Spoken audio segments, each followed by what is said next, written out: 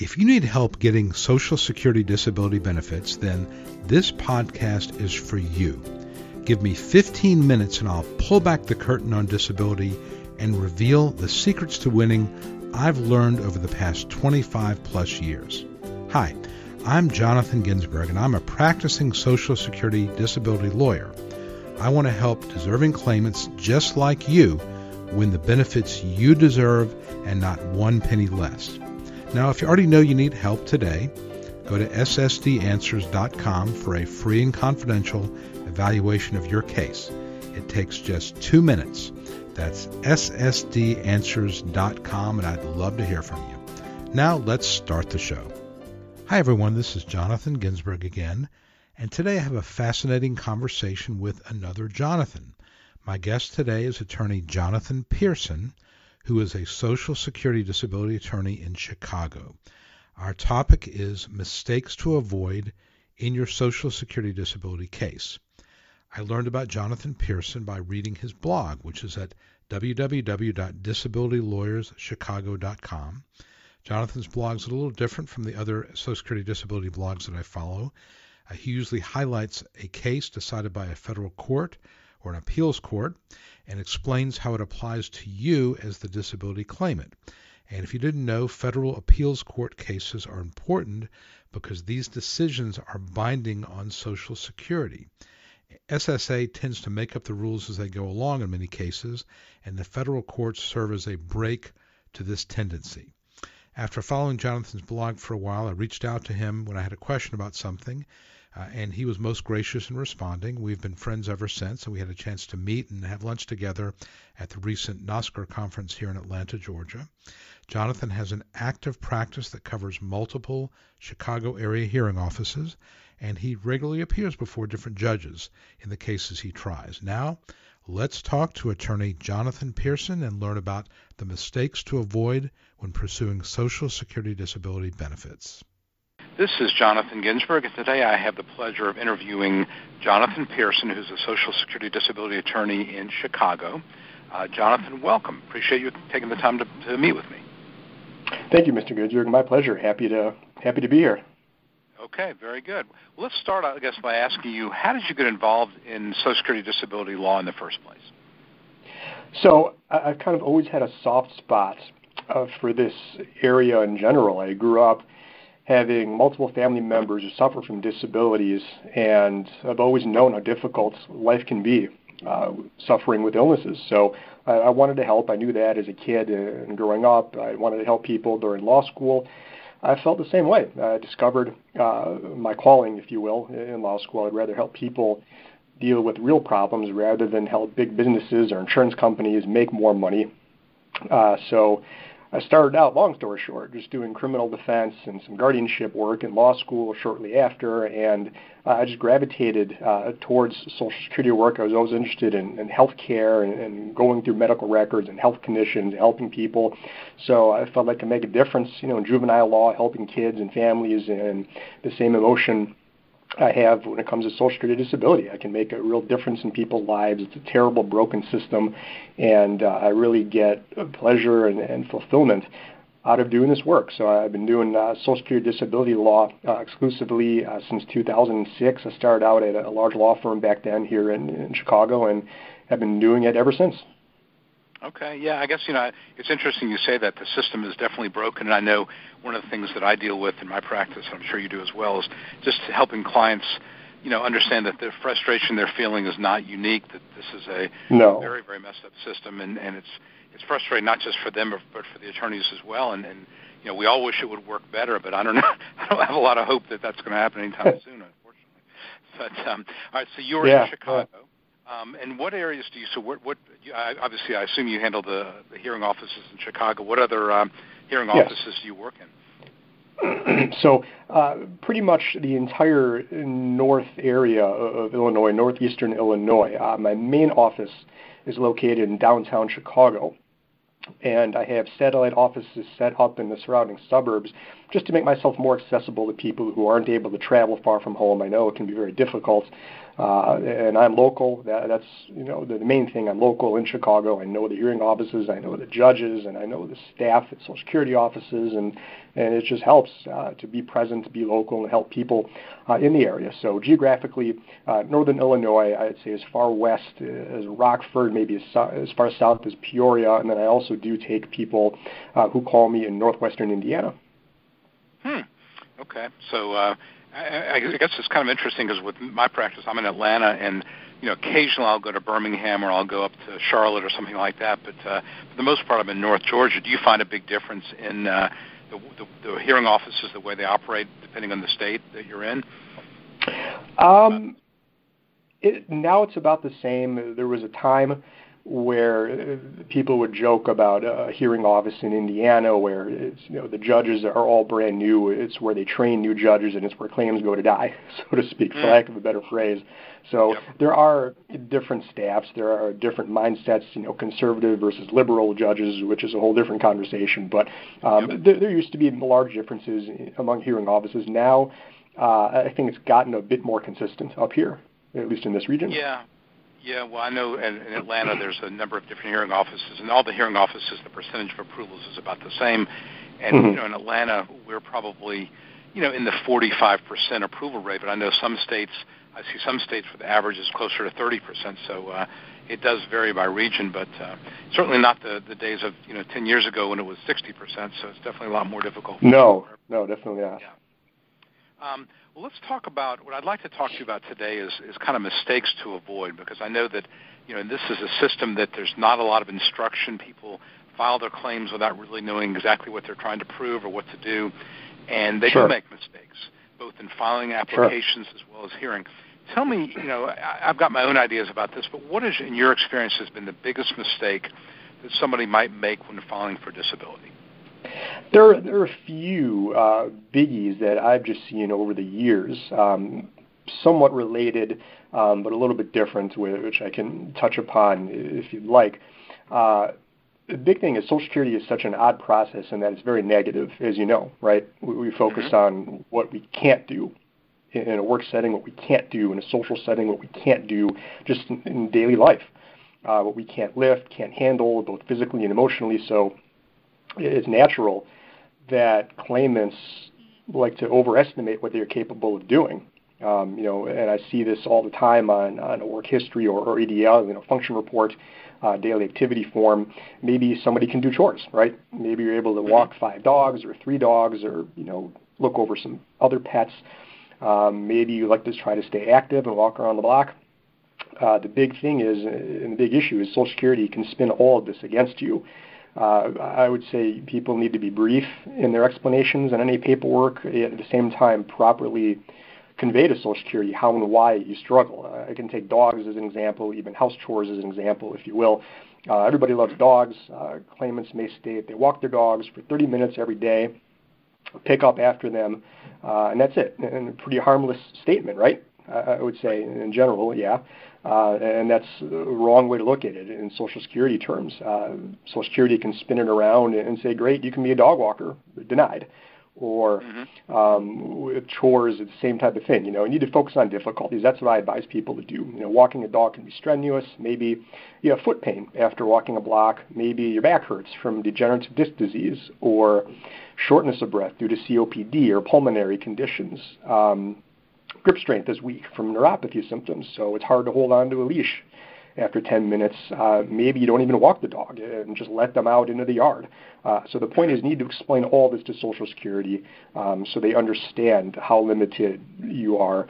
The same thing with house chores. If you say you wash dishes, that's not enough. You need to explain what happens after doing so for a period of time. Or dusting around the house, what happens after some time? How do fumes affect you? How does being on your feet affect you? I see people say they can cook. That's another common trap during hearings that a judge would ask about. Are you able to cook and prepare simple meals? And the point is we need to differentiate. Are you preparing 5-course meals, or are you really heating up frozen meals 3 minutes a day because you can't tolerate any more? And, so Social Security makes a lot of assumptions if you don't elaborate on how limited you are performing various activities. So those are... one of the things And I think one of the things you said, which really resonates with me, is how you have to be so specific. You can't just say, I can't do this very long, but you can say I can do it for 5 minutes. Then this is the result. Because again, I think you're right. Judges, and not that they're trying to trick you, but they're asking questions, and every question they ask you ultimately is about what you can and cannot do. They're not asking you if you can walk the dog because they care about whether you can walk a dog. They're translating that into, does that mean this person can work, right? So that's really kind of what's going on.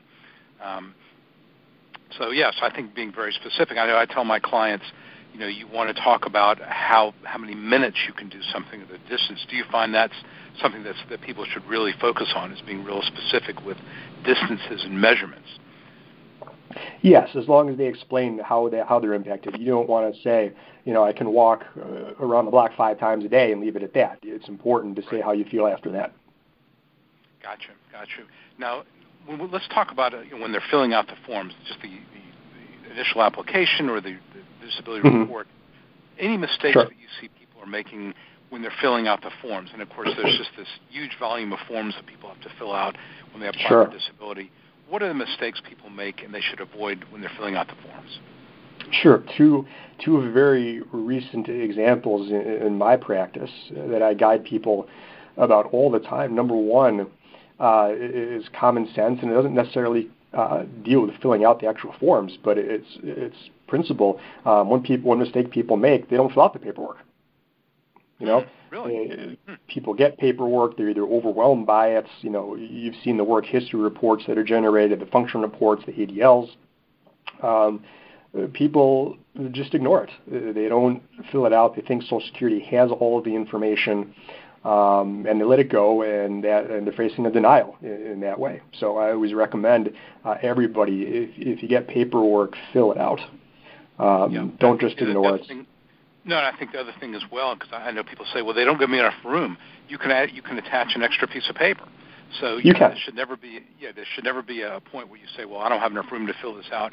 But that's a very interesting point. I hadn't really thought about it, but you're absolutely right. If you don't fill the paperwork out, there's no way for them to really know what's going on. Although I don't know, what's your take on this? I mean, I kind of wonder who actually reads all the stuff they fill out, and what they actually do with it, because this is just volume of paper, and they tend to ask the same questions over and over and over. So I know that can be very frustrating for people as well. And I think the other thing, when I talk to people about filling out the forms, and that is that ultimately this is about work capacity, right? Because when you're applying for disability, the ultimate issue is you have the capacity for work. So they're not, they're asking for issues about that. So I think that's really the big thing. What about hearings? Go ahead. I didn't mean to interrupt. Don't know where to begin? Get my free Secrets to Getting Approved Survival Kit. Inside the kit, I discuss such things as how do you know if you have a case, what to do if you're denied, how to avoid common mistakes, and my ever-popular how to avoid trick questions from the judge. Subscribing is free and easy. Just visit ssdanswers.com and look for the Survival Kit for instant access. Remember, time is eroding your position every day. Don't delay, act now. That's ssdanswers.com for your free survival kit. Oh, no, it's fine. On that note, work history, that is another concern that I raise every day with claimants. And touching on what you said, people don't realize how much time is spent scrutinizing and analyzing, going over skills and all these what seem like menial tasks can make or break a disability claim. So that's why it's very important to fill out the work history reports. Certainly, call an expert like yourself or myself or any disability attorney to get advice if you have any questions about work history. It's just so important. I mean, take a clear example. I'm sure you've seen it on your paperwork of claimants who have passed work, say, like floor manager at a steel plant or a manufacturing factory, very heavy physical work. And I see a lot of times claimants simply write manager, supervise 10 people on his work history forms, and they submit it, and that's it. and I get that back. I get a denial letter. They'll do this before I take on the case. I get the denial back, and I look at the work history reports that they've submitted, and they could have elaborated so much more. And that's really where a lot of my time is spent. I guide people through the process, as I'm sure you do.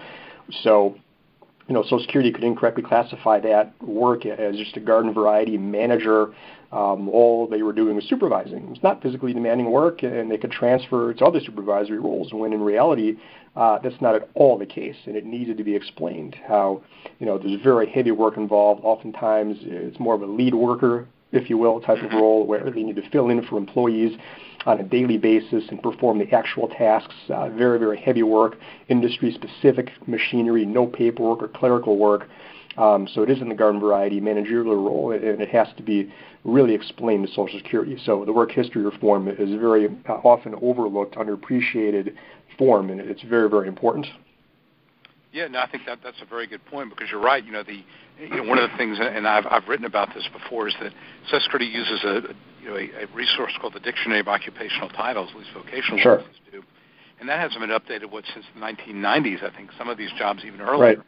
And so, like you said, if you say, well, I'm a manager, or I'm a, so let's take this the classic surveillance system monitor. Well, what does that actually mean in real life? If you just give a shortcut and say, this is the title of my job, that may mean one thing to you, but it may mean something completely different to Social Security. So you obviously have to be very, very, very, very specific. And I think your point about the working manager is very, very correct, because I think I see a lot of these situations where somebody, is a manager in name only. They have a little bit of authority, but no authority to hire and fire or to make job descriptions, and they're actually doing the work, or sometimes working more physically demanding than the actual other employees, but they sort of, I'm a supervisor.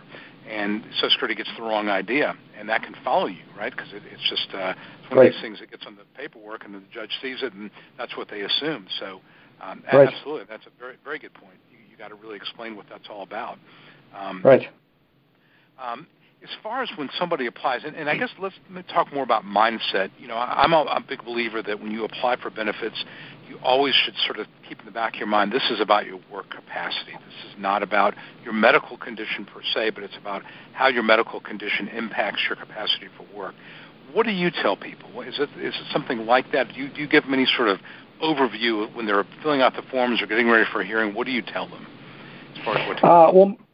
My mindset is different. I separate, when I take on new clients, I separate hearing level clients and claimants from application reconsideration claimants. Overall, the same things to consider, but a little bit of a different approach.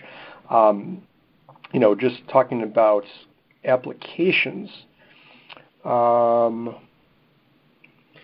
me see.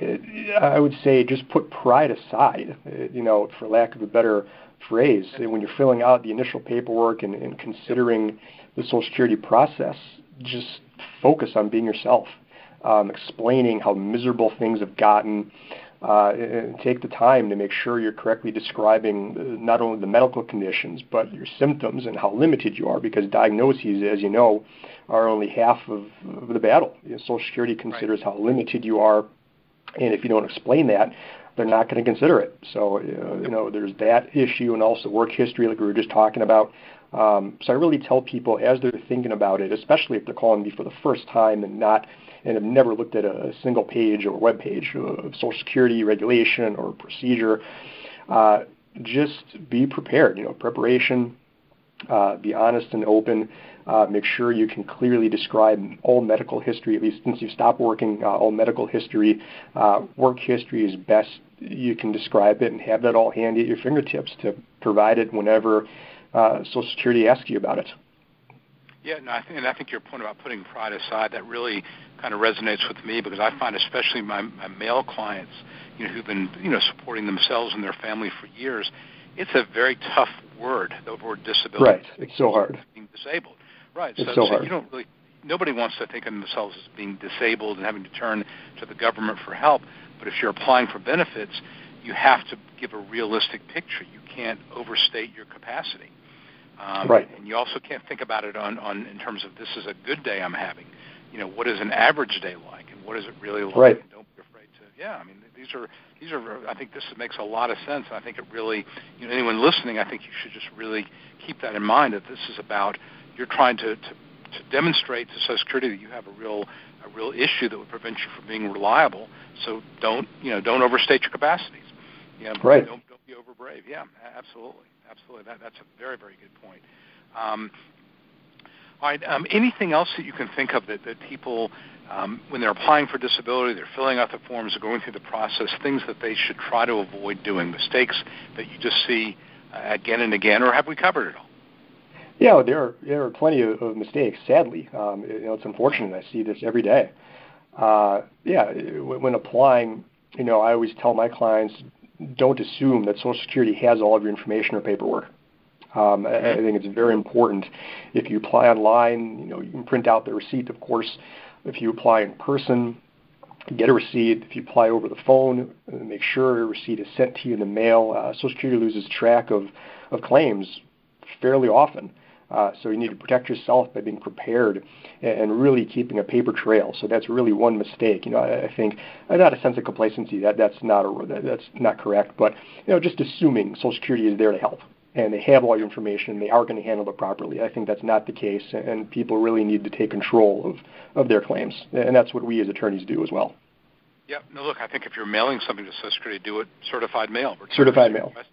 Right, so you can prove they got it. Because, of course, we can do it. Fortunately, now you can do it electronically.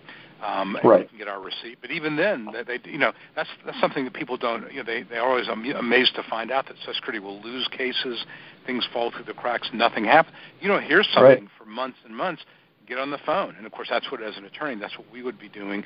Find out what's going on. Because you're right. I mean, people, they do lose track of things, and it's right. It is incredible. Yeah, it's really, really crazy. Yeah. Yeah. All right. Anything else that comes to mind, or again, I don't want to beat a dead horse, but I think you certainly raised some very, very good points about just really being your own advocate in some respects. And of course, if you have an attorney, the attorney will do that. Well, let me ask you this: when do you typically get involved in your cases? Do you get involved at initial, at the reconsideration, at the hearing stage? What point in time do you typically get involved? All stages. Usually. There's, like we were talking about, there are a lot of pitfalls. So I do get involved. I'm happy to help claimants apply at the initial stage. I think it's important to get advice from day one, and I can have more control over the claim. I can advise people to handle things and think about things in the right way, and just create a paper trail from day one. Support a paper trail and keep focused and organized. So I think it's very important. I'm always happy to jump in at any stage. Hearing, I take on claimants who have a hearing scheduled, 2 months down the road. I'll look at the file with them and go over everything in detail. So any stage in the process. Well, I think, my thoughts have changed a little bit. I used to think that really the attorney, there's no reason to get an attorney involved early on at the initial, but I've kind of changed on that because I think that, setting the right stage for your case and making sure that all the limitations are described and that you're describing limitations properly makes a big difference. The other thing I'm starting to really tell my clients when they're applying, even if they don't hire me, is, call your doctor and get the correct address for medical record requests. Exactly. How many times have you seen it where, Social Security will send requests for medical records and it never gets received by the doctor, and therefore they don't get them back. Stuff like that. So just little simple things. And again, as attorneys, we're going to do that. But if you're doing this without an attorney at the initial part, because some people are going to do that, take a little time to make sure that you've got all your addresses correct. So right, that's valid. That's very important. Let me ask you this: or if somebody wanted to get a hold of you, where do they find you on the internet? Oh, so my website, it's www.disabilitylawyerschicago.com. It contains a lot of information about the process as a whole, medical conditions, blog articles, a lot of information, and consultation is always free, and I'm here to help if anybody has any questions or wants to call. Very good. And by the way, your blog is excellent. I have it on my feed. I read the articles because you post a lot of information about important cases that have come down and kind of what that means in real life. There's not Social Security is one of these areas where a lot of the cases are done in hearing and maybe the appeals council, but not a lot of them are reported cases in federal court, but there's some that are, and those are typically very, very important, and you tend to highlight those and explain what it means, because I think that's one thing that again, general public's not going to be necessarily aware of, but it can be some real important shifts in the way Social Security views things. So I appreciate that you do that, and I really get a lot out of that. So. Sure. Oh, thank you for the kind words. I appreciate it. Yeah, absolutely. So, okay. Well, listen, I appreciate your time. I think we've covered a lot of ground here. And again, anybody who's in the Chicagoland area wants a very, very capable attorney, Jonathan just gave us information. I would recommend that you reach out to him. So for now, this is Jonathan Ginsberg with Jonathan Pearson, and thank you very much for your time here. I hope you enjoyed this podcast episode. Thank you very much, Mr. Ginsberg. Well, that's a wrap for today's episode. Subscribe to this podcast for regular updates at iTunes, Google Play, Stitcher, or wherever you get your podcasts. And if you found this podcast useful, then please give me a 5-star review, because it helps others see the value of my information. Thank you in advance. For a 100% free and confidential evaluation of your case, visit ssdanswers.com. That's ssdanswers.com. Don't delay, act now.